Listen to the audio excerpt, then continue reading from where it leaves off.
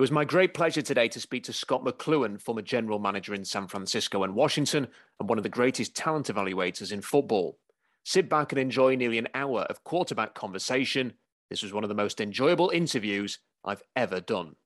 Well, I think with these young coordinators coming in and what's happening, not just on the NFL level, but of course college and even high school nowadays, a lot of it is the spread system, which is working because, you're getting more athletes on the field considered, positional players, not just, O-linemen, big tight ends, run the ball on first down, run the ball on second down, throw the ball on third down.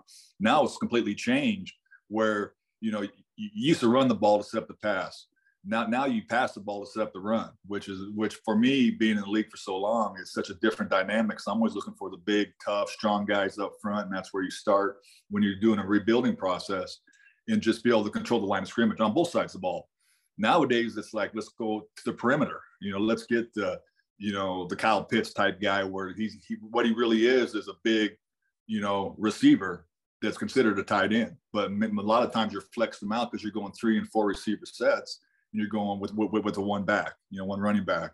Back in the day, you had the fullback, on first down, you're pounding the ball between the tackles. You're going on dive plays, you're going on power plays. Now it's these, they're rolling out on first down and they're throwing the ball. And it puts a lot more pressure on the quarterback and it puts a lot more pressure on the offensive line and it puts more pressure on the defense. And that's why they're having success with it, but the league is very trendy. I don't know if you remember back in the day, they had the run and shoot, and all of a sudden 3 or 4 teams went to the run and shoot and realized in 3 or 4 years, we can't keep our quarterback healthy, where he's moving around too much, we're throwing the ball too much, and all of a sudden it went back to the power game. And all of a sudden now, with its RPOs and with the spread system, they're throwing the ball to score points. Everybody's like, we got to score 35 to 40, which back in the day, you scored 24, you usually won the game, because you're controlling the clock by running the ball and you're trying to play good defense. And now the ball's out so quick, or it's all so deception from the offense where the defense is thinking more than reacting. And that's why these young coordinators are ahead of the curve because they grew up in that, whereas these old school guys grew up in a totally different generation. I think that's why these owners are liking these younger coordinators because the fans love it. The points are being put on the board. They're making ESPN, fans want to go to see the game. It's like in baseball, they want to see the home run. They don't want to see the no-hitter, because they want to see flash. They want to see pizzazz. And, with a quarterback, it puts a lot of pressure on them because, if all of a sudden, you're down 2 scores, then you have to be able to throw the ball from the pocket because, the defense can adjust now knowing that, that they're up 2 scores and knowing you're not going to run the ball, so now they can send pressure, blitzes, whatever, deceptions to the offense where if you don't have a quarterback that can sit in the pocket and throw the ball, you're going to end up struggling. That's what happens. And I think when you get to the playoffs now is that both offense and defenses are really good. But if all of a sudden, I remember when we used to play San Fran with Colin Kaepernick when I was with Seattle, we knew if we got up 2 scores, we got them because you made Colin have to throw the ball from the pocket. You made sure you kept him in the pocket with the ends staying home and setting the edge and coming upfield and not rushing him really, but making him stay in the pocket and make him read the defense and make him complete the ball on good coverages and not knock him because he was a dang good player. When the score was closer, they were ahead. But we knew if we get a 2-score lead, it proved out that we definitely had a chance to win the game. Does this mean that teams generally will have to look for a different skill set then? Is mobility, the ability to improvise, to throw off platform, are these the kind of things that teams are looking for now? And I suppose a secondary question to that, Scott, is what is the chances that it will change again, that the league will adapt within maybe the next 5 years and all of a sudden you have to look for an even newer skill set or somebody who is different?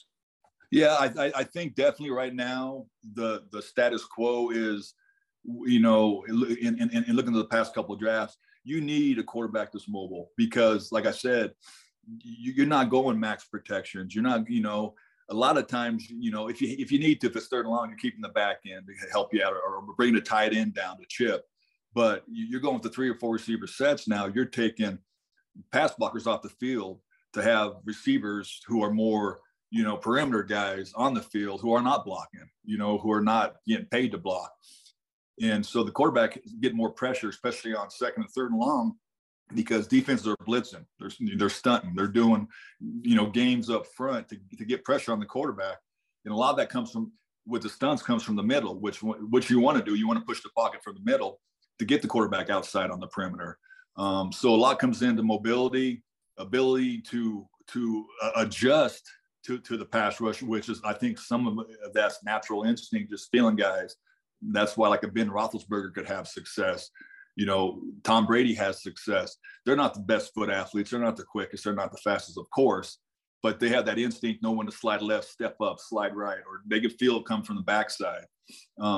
And a lot of these guys can't do it, but they adjust from that because of the foot quickness, because of the early speed. They can get outside the pocket and give himself another 2 or 3 seconds to make a play down the field, or run for the first down, or run for 5 to 8 yards or whatever. I personally think it's going to change, and it's going to change sooner than later, because right now, when it's all said and done, you have a great GM, you have a great head coach, you have a great college staff, pro staff, scouting wise and doing all the right things. But when you start going 3 or 4 receiver sets and one running back set, that these quarterbacks are going to start getting hurt. And the owners want the flash because that's what sells tickets. And I get it, totally get it. But also you need the quarterback on the field to show the flash. And the more hits they take, which they are, if you look at the numbers over the last, 5 to 7 years, quarterbacks, not so much sacks that you see all the time. Well, Aaron or Russell Wilson, he's been sacked this many times, the last 8 years. You're like, wow. But I mean, and that's good to know, because it's putting more hits on the quarterback. But what they don't keep track of is knockdowns, and there might be only 4 sacks in the game, 5 sacks in the game, but there might be 12 to 13 knockdowns, and those are the same thing as sacks. I mean, that's still contact being made to your body physically. And that's changed since the so-called spread systems came in the NFL.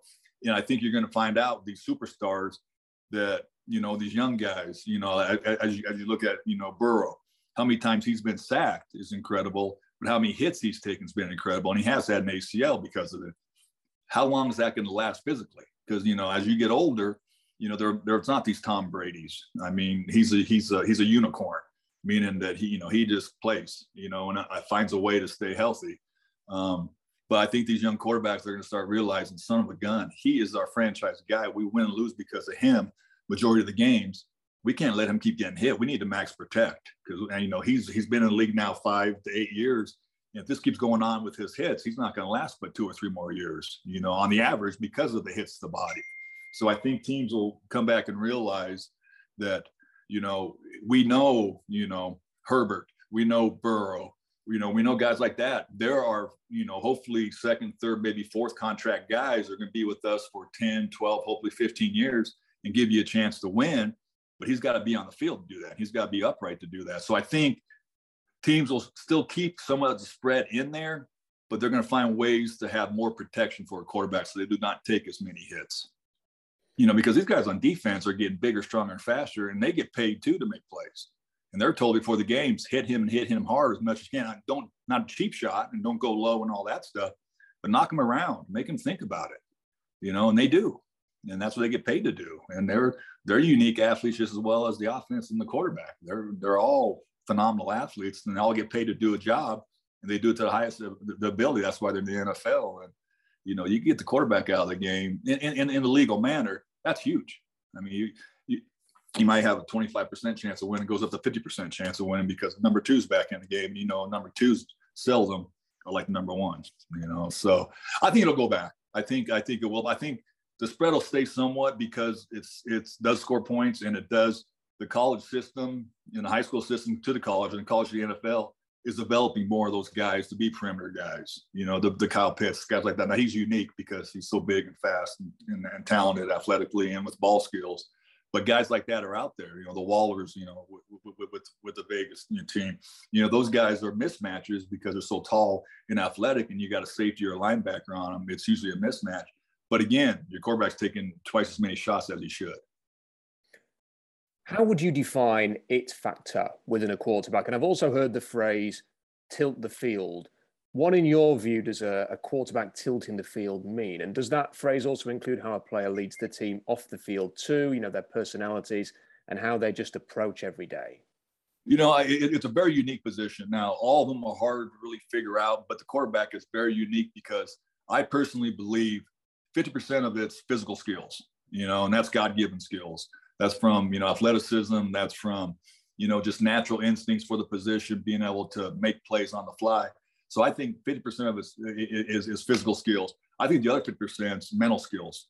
And that's meaning not just toughness and internal fortitude, in been in big games and won big games. It's just the fact of you're a consistent guy day in and day out, where you go into the huddle. It's the fourth quarter. Say you're down, 6. Say you're down 9 or whatever. You 1 score, 2 scores, and I've been around the quarterbacks to walk in the huddle, and the 10 guys in the huddle with them totally believe that they're going to win the game because they have confidence in this guy because they can see it in him, in his eyes, and the way he calls the play. They've been around him enough in practice in the off season where it's not like so much a toughness issue. It's just the fact that they've been there and done it. And, I've been lucky to be around like a Brett Favre, a Russell Wilson, and see it. And it's just like, wow, even as an outsider, really, but inside, but just watching it, you feel like, what, we're going to win this game because we got this guy calling the plays. We got this guy, running the play, and he's going to find a way to make the right play. There's been many, many really good quarterbacks that have success in college and match the physical skills you're all looking for. 6'2", 6'4", big hand guy, big arm, strong arm, powerful arm. Get to the NFL and don't pan out because it's such a different animal when you get to the league. And like I said, there's these other guys that are getting paid to make the plays on defense. And it's the guys that they don't panic. There's patience in the pocket, and they've been there and done it. And a lot of that is experience, but a lot of it too is just their mental makeup, how they were, developed as a younger person, a younger player, where nothing's too big for them. And once you get that confidence in the offense, in the quarterback, then these guys want to make a play and know they're going to make a play because the quarterback's going to put them in a situation to make the play. And I think it's very, very, very hard to identify. I mean, you can interview the kid, 3-4 times, have dinner with them, meet with the family, meet with coaches, meet with teammates that he's played with in college and all that. And you think you know him, but do you really know him you can see the tape on college and be like, dang, he's a good player. Okay, I understand why he's going in the first round because he put up these numbers. He matches the measurables you look for. He's had tons of wins over losses. He gets nothing but an A report card from the coaches, from the teammates. And they get to the league, and all of a sudden they get put in a pressure situation, and now the media is after him. Why is he? Ryan Leaf's a perfect example. Came out of Washington State. Was either going to be the first pick or the second pick. And all of a sudden, Peyton went 1 and Leaf went 2. And the thing about Leaf that people realized when that happened was he grew up in a small town. You went to a small town for college, in Pullman, and all of a sudden got to the league as a number 2 pick, which is a lot of pressure put on a guy. He couldn't handle it. He never had anybody challenge him from the standpoint of not being the best player on the field. And all of a sudden gets to San Diego and he's struggling, which a lot of quarterbacks do early. And he couldn't handle it. And he just mentally imploded and was never the same guy again. Where Peyton, grew up in the family, had the bloodlines, went to Knoxville in the SEC, big time games, week in and week out, best competition, conference wise in college football, and had adversity, was beat up, understood mentally and physically that he needs to do everything right to get it. Where Leaf went to Washington State and he could be 50% of what he really was and still have success because of, not knocking at the time the Pac-10, but it's different players he's going against week in and week out. And little things like that play into the portfolio. And you have to look at that stuff because a lot of people just want to see the numbers, and all of a sudden say, goes to the combine and he does everything perfect and the interviews are great and he's smart and he on the board, he can X and O, understand defenses, cover 1, cover 3, cover 5, whatever. But they get put in that situation where they have adversity, and it's not just for 1 week, it might be 3 weeks in a row. The good ones can handle it. I'm worried about Baker right now, Mayfield, what he's going through. Does he come out on the good side? Was he adversity? Or does he go to be like a Ryan Leaf where all of a sudden he's just talking through the media, trying to protect himself by trying to verbally prove what he is, where the good ones don't verbally have to do that. They just step up and say, okay, if I'm a Cleveland or they trade me or whatever, wherever I go, it's on me. I don't need to talk it. I need to show it. And that's what the good quarterbacks will do, when they're young. Like I said, they haven't been through this process. They haven't Ben, they have 3 or 4 reporters follow him during the college season and whatever, might say some bad things about him here and there or whatever, but not much. You get to the NFL, I mean, it's hundreds of reporters after you. And they live off negativity. And if they can find a little hole to get into you and affect you mentally, they're going to try it because that's what they get paid to do. And the good quarterbacks, they screw you. That's fine. You can match me all you want. I know my ability, and I know I'm a damn good player. And I'm going to be a damn good player. I don't care where I go. If I'm here, if I'm there, it doesn't matter. Good team, bad team. I'm going to prove that I'm a success. And again, that's so hard to find because you think you can, and I always said this, the league, if you know 75% of the player you think before you draft them and bring them in your building, and you hit on that, then you're 50% ahead of half the teams in the NFL, because a lot of them just go off of the combine numbers, measurables, 40s, vertical. Look at the kind of athlete he is. The interviews were great, but when you dig in and really challenge a guy, how's he respond? And that's so hard to do. And that's why that's why there's so many mistakes made on quarterbacks, because you push them up the board because of the importance of the position, but all of a sudden you're forcing them in a situation where they can't be successful because all of a sudden they can't handle it mentally. So the physical skills go out the door if you can't go on the field and get the play call, get to the line of scrimmage before the clock runs down, read a defense, adjust to an audible on the defensive side. So many things happen in those 15 to 20 seconds where if a guy's thinking instead of reacting, then all of a sudden you're losing at any position, especially quarterback, you're losing his most ability to be successful. Because now he's like, oh, shoot, they're in cover 2. I haven't seen this on tape yet. And these defensive coordinators nowadays are adjusting to these offenses. They're geniuses too. They live, half of it against personnel and talent on the field. The other half is deception. Going from cover 2 to cover 4, or going from man off to man press. The quarterback's got to adjust like that.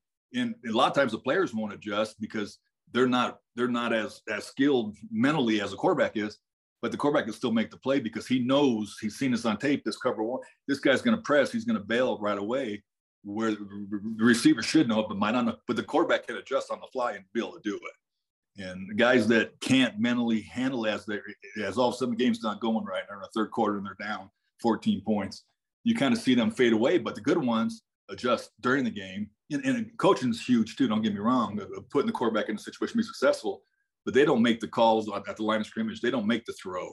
They don't adjust to run from a pass or whatever, what they're reading on defense. So there's so much that goes on, and that's why there's so many mistakes made. And guys like this year in the draft are going to go, and 3 guys probably go in the first round. All 3 should honestly be third-round picks. If it's a regular position, they would be third-round picks, saying that they'll come in and be a backup early, have the chance to be a starter, hopefully year 1, but not year 2 and on.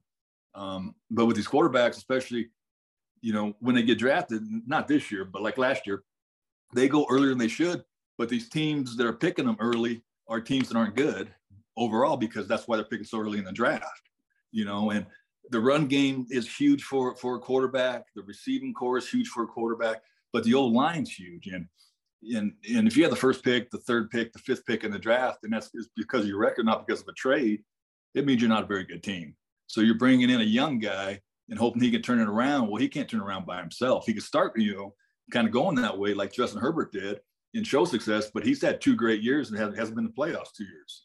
And if he's on a really polished team, which the Chargers are getting there now, he's in the playoffs hands down both years. From the quarterback position, he just didn't have the personnel around him. But that's what happens, and that's why people talk about rebuilding or just reloading. I don't get it, because you're always trying to get good football players and win games. But the quarterback, you feel bad for him because they call him a bust. He's taken in the first round. He's a bust because he's not going to the Pro Bowl. He's not going to playoffs every year. Well, if he was taken where he really should have gone, 3rd round, it's a hell of a pick, because he came in as a number 2, became a starter the next year, and is playing solid football, and getting better and better. And there's not a lot of pressure on him because he's not the 5th pick in the draft where everybody's like, he's got tickets to the promised land. The fans get, they want everything right now. And that doesn't happen, and once the quarterbacks start pressing instead of just playing their game, that's when mistakes happen. That's what happened with Baker last year. I know he was nicked, had the injuries and all that, but he's trying to make plays that aren't there just because he wants to prove that he's the guy, because he's the first pick overall. And that's when things go south. That's when you really start worrying about it. And that's when you try to reel him in and say, Just do what you can do. Let the 10 guys around you help you. Let the defense get turnovers. Let the special teams block a punt or score on a punt return to make it better for us. Don't try to make every play a hero play. And a lot of these kids mentally, they're just trying to be who they're not and try to make the play that's not there because they want to prove that they're that pick. And that's dangerous. And it shows out many times over each season where guys are just, dang, he looked like he was on the rise. Now he's on the fall, and well, he's hurt. Okay, I get it. And then that plays into it. But still, you just got the good players will just keep even keel and say, this is who I am and what I am. And I know I can't make all the plays, and I know I need people around me to have success to make sure this team wins. And it's not all on my shoulders. And that's what the good ones do. Now, they make the phenomenal play, but they all can at certain points. But you just need help around you. And that's why the draft's so important. That's why free agency is so important, but you got to understand, the quarterback's the quarterback. And I understand people think it's the most important position on the field. I personally look at it as one of 11, and everybody says, well, you take a tackle early. It didn't matter to me. I'll take a center early. I'll take a guard early. If that's making your team better and you're getting your best 11 on the field, because that's going to help the quarterback have success. And is that a fair description then of the upcoming draft class? Because it certainly looks like it's incredibly deep at a number of positions. Would you say that it's a better draft to sort of try and build up your team rather than drafting that quarterback early specifically for this year because of the strength at other positions? I totally agree. And the thing that's unique about this year, I think you're starting to see teams try to get in line to do it before the draft this year, is it's loaded in the second, third, and fourth rounds, meaning there's not the superstar player. Now, there's a couple, don't get me wrong. And there's a quarterback out of this bunch that's going to end up being a good NFL quarterback when his career is said and done. There'll be a good one out of this. There always is. Which one that is, no one knows right now, and they're trying to figure it out. But the depth is not the superstar, but the good players that are in the second, third, and fourth round that I feel could come in year one, and if not start, can definitely get on the field at some point in certain schemes and certain down and distance or whatever, but have a chance to be second-year starters from the get-go. I mean, you feel really good about it. And guys that get second contracts, meaning after the fourth year, or you're going to extend them after the third year, hopefully. But there's a lot of not great players, but a lot of good football players in this draft. And that's why if you get stock up on second, third, and fourth, which I think you'll see on draft day, teams are trying to trade out of their spot and move back so they can pick up third, fourth, fifth round picks, because that's where the strength of the draft this year is. Just to go back to the quarterbacks quickly, I mean, how do you balance out upside versus a need for development with quarterbacks? Because I was writing about this recently, Scott. Patrick Mahomes had 25 interceptions in his final 2 years at Texas Tech, yet when he gets to Kansas City, he only has 37 interceptions in 5 years, and many of them came in a very challenging period in the last season.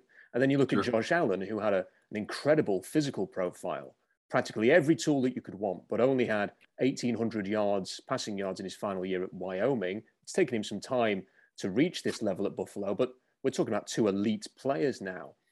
What is the decision-making process like to balance out potential for brilliance and maybe considering issues that could prevent a player from reaching great heights? Well, a lot of it, from my personal standpoint, is I feel comfortable with me identifying good football players in any position, even quarterback, and identifying the certain traits I look for. Of course, physically, that's easy to figure out. You and I can sit and watch a game and not talk about it at all until the game's over. And you could tell me who you thought the best receiver was, who was a better quarterback, who was the better running back, because that's physical skills you can see on one game. When you start doing multiple games and really multiple games, even going back to their junior, sophomore years or whatever, that's when it's very, very important to, especially if you have an offensive-minded head coach, which I was lucky when I first started. I had Mike Holmgren, who was excellent with quarterbacks. Excellent. Because if you had a pushover, a not real aggressive head coach when Brett Favre was young in his career, he could have gone south quick.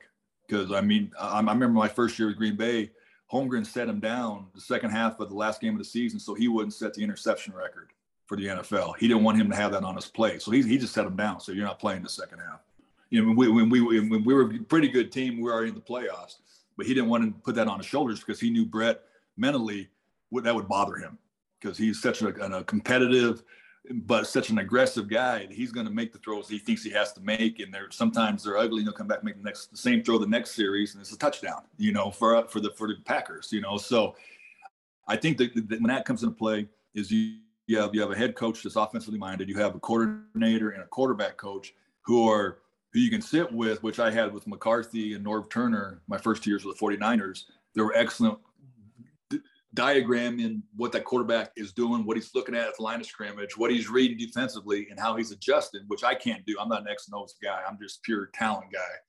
And they'd tell me he made the wrong read there. I said, well, why do you say that? Well, watch this. They adjust from cover 2 to the man press. He didn't adjust to it. He didn't audible the play out. So they ran the same play that the defense wanted to run once they adjusted on the defensive side.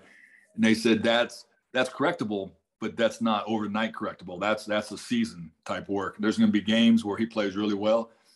I'll never forget, we took Alex Smith my first year, 2005, and he was 20 years old.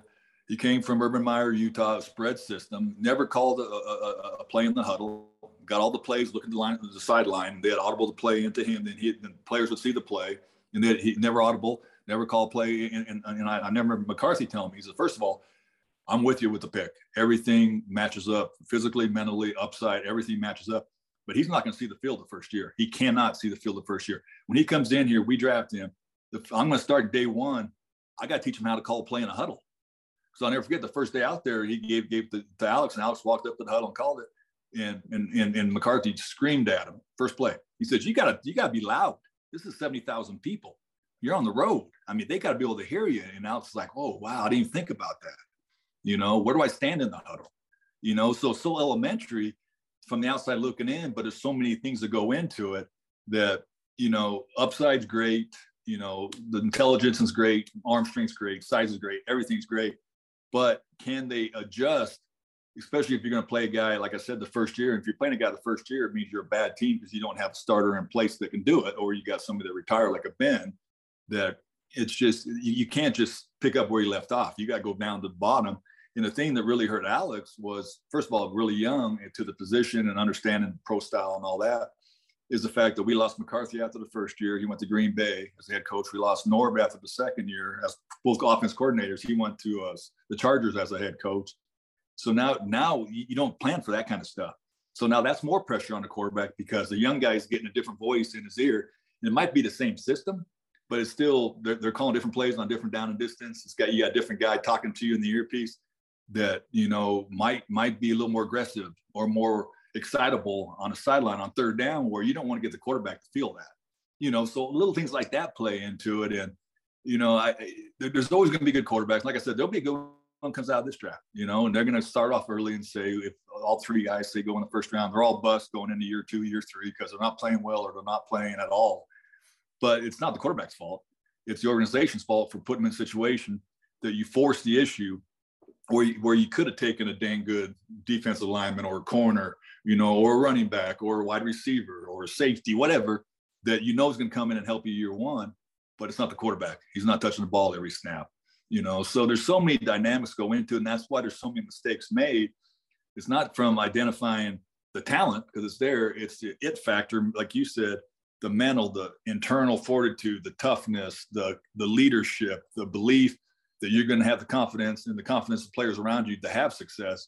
And when you're not winning games, that's hard to build, and I saw it in Green Bay. It went from an average team to a good team to a great team. I saw it in Seattle, an average team to a good team to a great team, because of the quarterback, and not just him making plays, but what he brought to the other guys on the field, the belief that they can be better than they are, and all of a sudden you get that rolling. It doesn't mean you're going to win a Super Bowl every year. You're going to be in a Super Bowl every year, but you're going to be in the playoffs, or definitely have a good shot at being in the playoffs if you stay healthy across the board. But everybody gets the confidence that we're going to win this game. I don't care who it is. We're on the road. It doesn't matter. We got him, and him makes me better because I want to make a play for him, because otherwise he can start going the other direction, So it's like a snowball effect. It keeps getting better and better and better, going or bigger and bigger.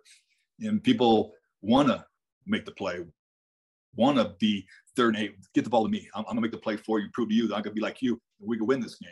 And it's huge. And once you see it, it's awesome. But you also see it. I've been on the other side where you don't have that, and it's like, son of a gun, it'd be really nice if, he'd make a play here or there so we get some confidence going. And all of a sudden he doesn't. So everybody's kind of looking around like, is he really the guy that's going to get us to the promised land? Or is he just a guy that's really talented, but can't come through in the clutch? So it's that's why the draft's so cool. And that's why it's called an exact science, because it is, especially at the quarterback position. But if somebody could identify, 75% of the kid coming out with his physical skills and his mental skills and his instincts and natural ability for the position, you're going to be very, very successful. And it doesn't happen. And we got the best of the best coaching them, best of the best scouting them. And there's still mistakes made every single year. And it's like, wow, didn't you see that? From me going like, didn't you see that coming? Where the other guy's saying, well, I saw this and this and this. And I said, I saw that too. But did he have this? Did he have that? And all of a sudden it pans out that he didn't, because you thought he did, but you didn't know him well enough. And I made mistakes, not at quarterback so much, but with players in the first round, because I didn't know him well enough. The great pick from the standpoint, ESPN, Mel Kiper, McShay, whatever, saying that's a great pick because he's an interior D lineman. He's got size. He's got good college tape. His position hard to find. Yet I get to the guy, and I'll never forget the one guy, I won't say his name, but he flew in to do the press conference after we took him in the first round. And that next morning we picked him up, me and the head coach, Mike Nolan, took him to breakfast, and he was eating his breakfast, his pancakes with his fingers. He didn't know how to use silverware. Little things like that. And all of a sudden I'm looking at him and he's sweating profusely. We had to give him a new shirt before the press conference because he drenched through it. And it's just like, wow, this guy is not ready for the big time at all. And I didn't know that. See, because he was a good player on tape. He played a lot of snaps. He played hard. He never took a play off, anything like that. But all of a sudden he got to the league and got into this pressure situation. And it was just like, it's going to take him a year just to be able to adjust, with his mindset. Because you can't go, to a team meal and be eating stuff with your fingers, but he didn't know any better. That's how he was raised, came from nothing and all that. He didn't pan out because it was a pretty good team at the time. And we had some really tough, big leaders on the defensive side of the ball, especially the D line, and they ate him up, started making fun of him, and all that stuff. And he couldn't handle it. And he just went into his own little shell, and he was never the player he could have been. And to this day, Frank Gore tells me, he says, if they would have handled him differently that first year and second year, he would have been a hell of a player. But they didn't. And they challenged him every day, and he couldn't respond, and he didn't pan out. He bounced around to 3 or 4 different teams, probably was in the league 8 years, but was always just a guy, just because he could not adjust to college. You're taken care of, you're on scholarship, you're patted on the butt. NFL, you're yelled at and you're benched. Some guys just can't handle it. They're like, what am I going to do? I'm embarrassing to my family. I'm embarrassing to myself. And they never take the next step, being good to great, great to special, because they don't have it mentally.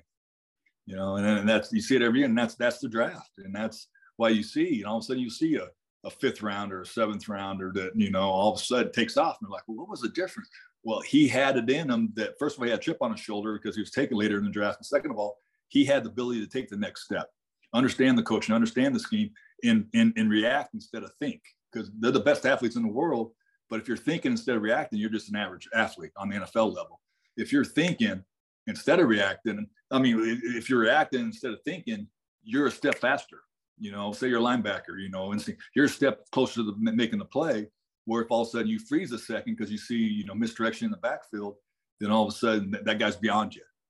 And that's just, some guys have it, some guys don't have it. And that's what I'm saying. It's so important to know the person, much more important than just knowing the physical skills, because they have it. But it's just, who's the guys can go from good to great, great to special. And that's the little it factor, that they're built up or wound so tight inside that they have to be great. And they know what they have to do in the offseason. They know how they have to sleep. They know what they have to eat. They know day in and day out someone's going to take their job. And those guys are the ones that make the next step. And it's cool to see when it happens. But you see it the other direction, like I told you with that D lineman, it's a crying shame because he just couldn't make that next step. And that's any position, and that's even kickers and punters, snappers. That's anything. It's such a pressure cooker. Once you college, you're the best, or you're one of the best, and the coaches love you and they always say good things about you and respect your game and applaud your game. You get to the NFL, it's do or die, and not just for the player but for the coaches. Because as you're well aware nowadays, you get 3 years as a head coach. That's kind of unique when you're a new coach. And it's and these players have to produce. and they're put in high pressure situations, and some guys thrive and some guys just fade away. A final question for you, Scott. Is there a pressure as a decision maker in selecting a quarterback? Because often decision makers, perhaps unfairly, get judged on this position more than any other. And sometimes you're judged on the player you don't take rather than the one that you do. I think once you get to the point where you're comfortable, because with me, it was always a group effort. I always gave my scouts the respect of them being on the road during the fall, which is tough. And you have good days and bad days when you're evaluating talent. You know, you might go a week without seeing a good player, then you see a good player and you put them way too high because you're like, wow, this is finally a good football player. But once you get to the pick, you've already done all your homework that you possibly think you can do, as much as you can know the guy. The owner's on board, the head coach is on board, the defensive coordinator, offensive coordinator, defensive staff, offensive staff, whatever side of the ball it is, they're all on board. They're all excited. So everybody's taking ownership for that pick, because I've had it where I've done it where it's not ownership and it's uphill battle. So once you get everybody on board, once you make the pick, you feel very comfortable.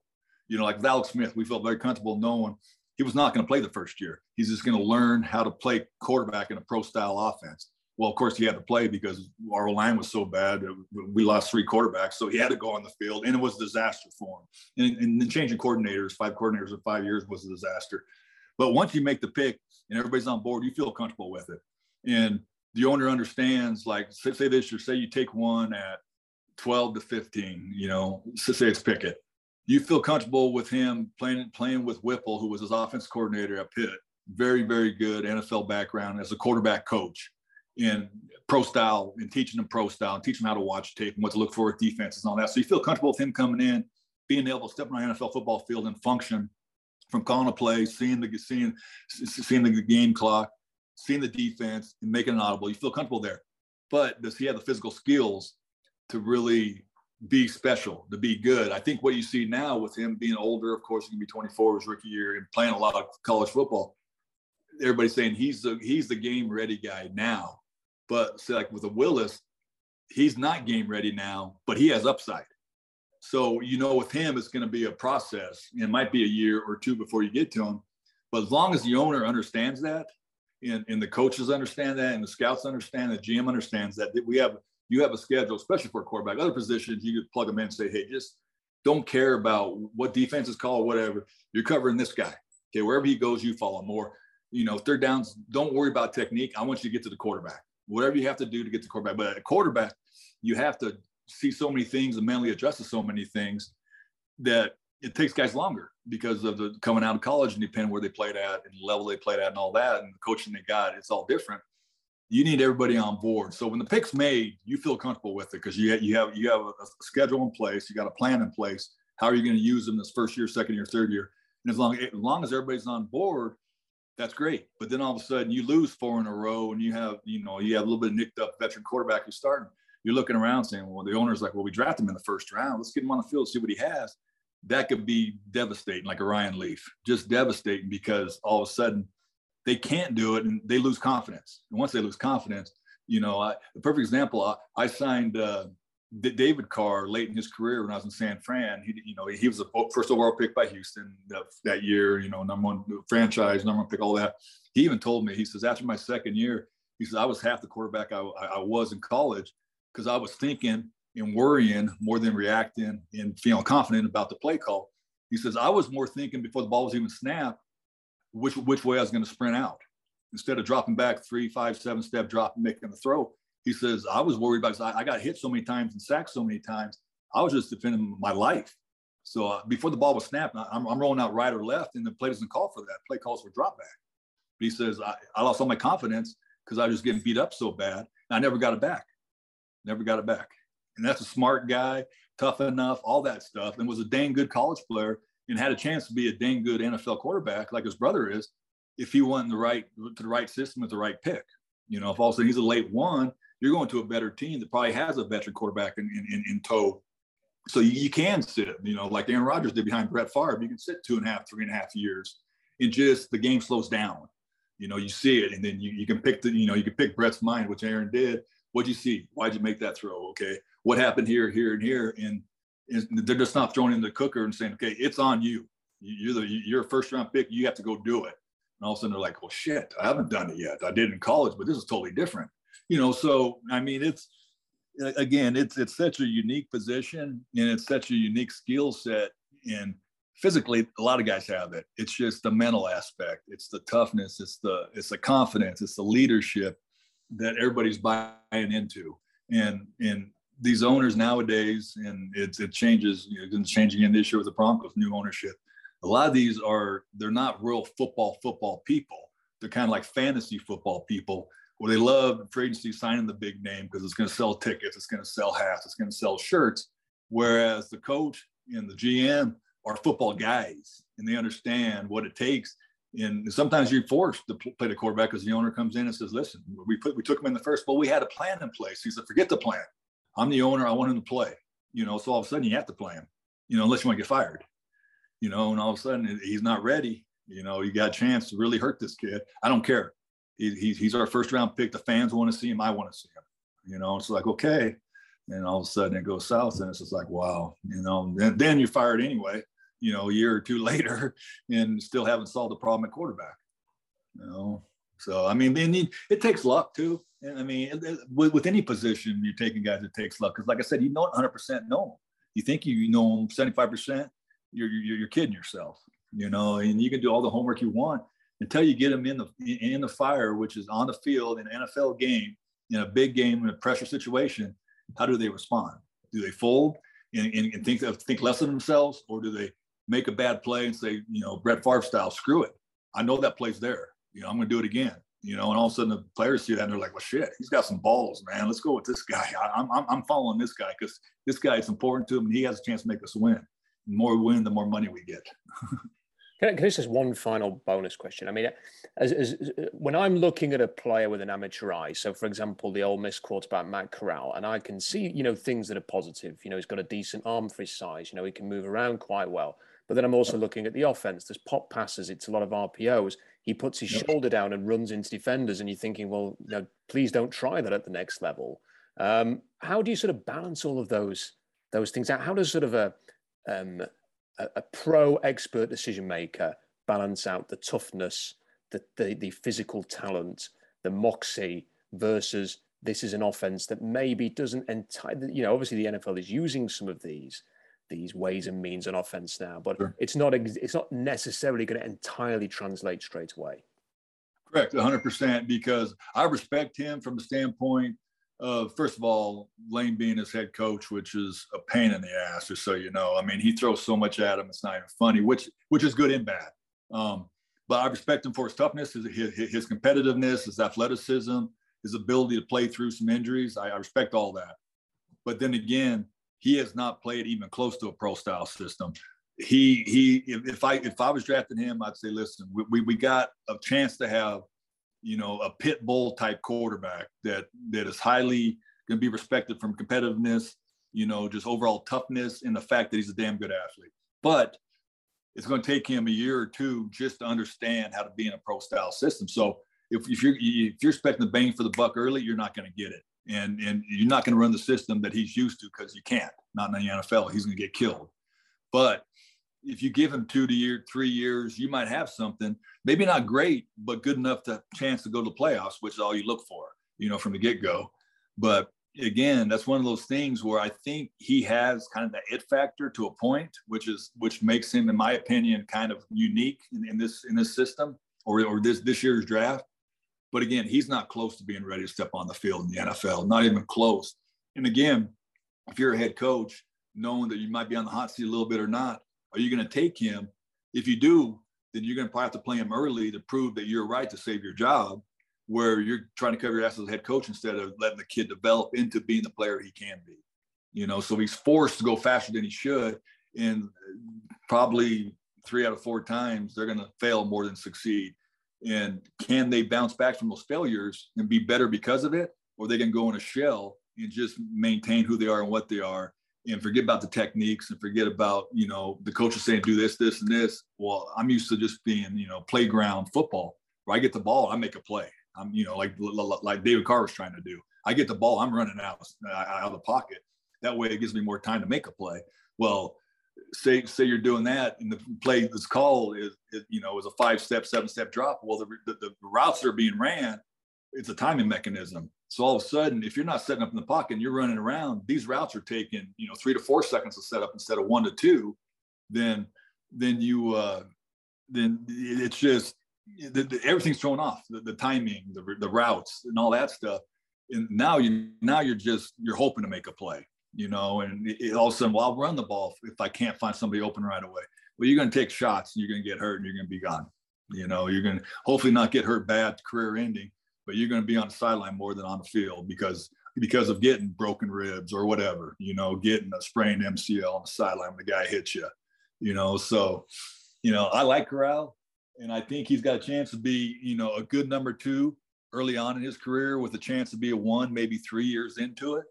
But the thing that's good about him, a guy like him, is he's not going to be taken in the top 10 where the team's just suspect. If he's drafted, he's probably going to be taken 20 to 32, where it's a more solidified roster and the coach is in a more secure area, the head coach and the coaches around are in a secure area where they're not worried about getting fired this year because they've won some games. They had a chance to be in the playoffs, or they were in the playoffs. Now you have a little, leverage as a coach to say, listen, we like you. We took you in the first, this pick for a reason, but you're not going to play early, just so you understand that. Okay. We're going to develop you into an NFL quarterback. And that's why you see a guy like Mac Jones. He had success this year because, first of all, he went to a system and a head coach that's not going to put too much on his plate. They're going to let him do what he can do and emphasize the running game to take the pressure off the quarterback and let him make the plays when he can. And he had a definitely solid first year, where all of a sudden you look at a Trevor Lawrence, you look at you look at a Zach Wilson, all of a sudden they're like, wow, these guys bust already. And of course you can't say that, but they didn't have success or weren't on the field a lot or got hurt, or whatever happened, what went on. But, everybody would say, well, the best quarterback taken this year, was Wilson. Was Jones, because he had success, in playoffs and stuff like that. Well, you look at the talent level, it's not even close. Max is what he is, and he's not going to be more upside. He's going to win. He's going to beat you mentally. Like we had a guy in Seattle my first time, Matt Hasselbeck. That's what he was. He wasn't physically gifted, but he was very intelligent, and he understood the game of football. He understood the Holmgren system, and he made the right reads and put the ball in the right place. We were able to run the ball with Sean Alexander. He was the MVP of the league that one year. And then take so much pressure off the quarterback. But Holmgren knew what he had talent-wise compared to having Favre than having Hasselbeck. And they adjusted the system for each quarterback. And a lot of coaches nowadays, they don't want to adjust their system. It's my system. I'm going to run it my way. The players have to adjust to me. And the good quarterbacks, like a Belichick, he adjusted Jones. McDaniels adjusted to Jones, and they put him in a situation to be successful. And that's what good coaches do. And that's why they have success this year with them. With Lawrence, they're like, well, you have to make the play, Trevor. You have to make these plays because if not, we're not going to win. Well, now he's thinking, shit, that's more pressure on me. I have to make this throw. I have to complete this 3rd and 8. Like I get this out right on him, and it just adds up and they don't have success, which I think Trevor will be a really good quarterback when it's said and done, because I think he can adjust to his failures and learn from them and get better going forward. And that's any position, but especially quarterback. You just have to, each year you have to be learning why you made mistakes and understand what you have to do to become better in the off season, going into the season and preseason, all that stuff. And just know you're going to fail, but you're going to get better because of the failures. And that's the good quarterbacks do. And just to finish, do you think that a quarterback will go in the top 10 this year, or are the 3 that you expect to go going to be in the same kind of range that you're talking about with Corral, 20 to 32? Well, the funny thing is, honestly, my personal opinion, and I could be completely wrong, I have been before, is I don't think anybody's a top 10 quarterback, not even close. I think what will happen is when you get there, and depending on what happens with Watson going forward and with Matt Ryan and of course with Baker, the quarterback situation is not done yet. These teams that need one, all it takes is the owner stepping in, and all of a sudden you're at pick 8 or pick 9, and all of a sudden you're hearing whispers that somebody's trying to trade up, and what are they trading up for? Well, they need a quarterback. All of a sudden they're like, shit, well, we got our highest rated guy. Why don't we just take him now because we need a quarterback?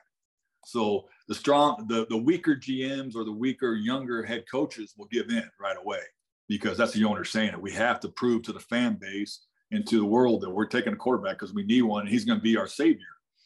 So, but what happens then is, say one does go in the top 10. Now that forces everybody's hand for number 2 and number 3 and number 4, whatever quarterback it is. They'll go earlier than they should, because now the first one's off the board. Now you're in a deadpan because you only have 2 that you like.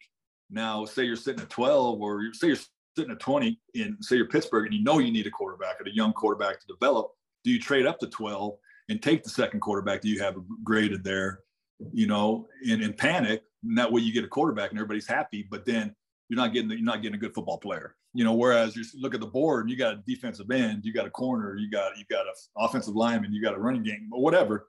There's much better players going to help you year one automatically. He's going to come in and play well for you.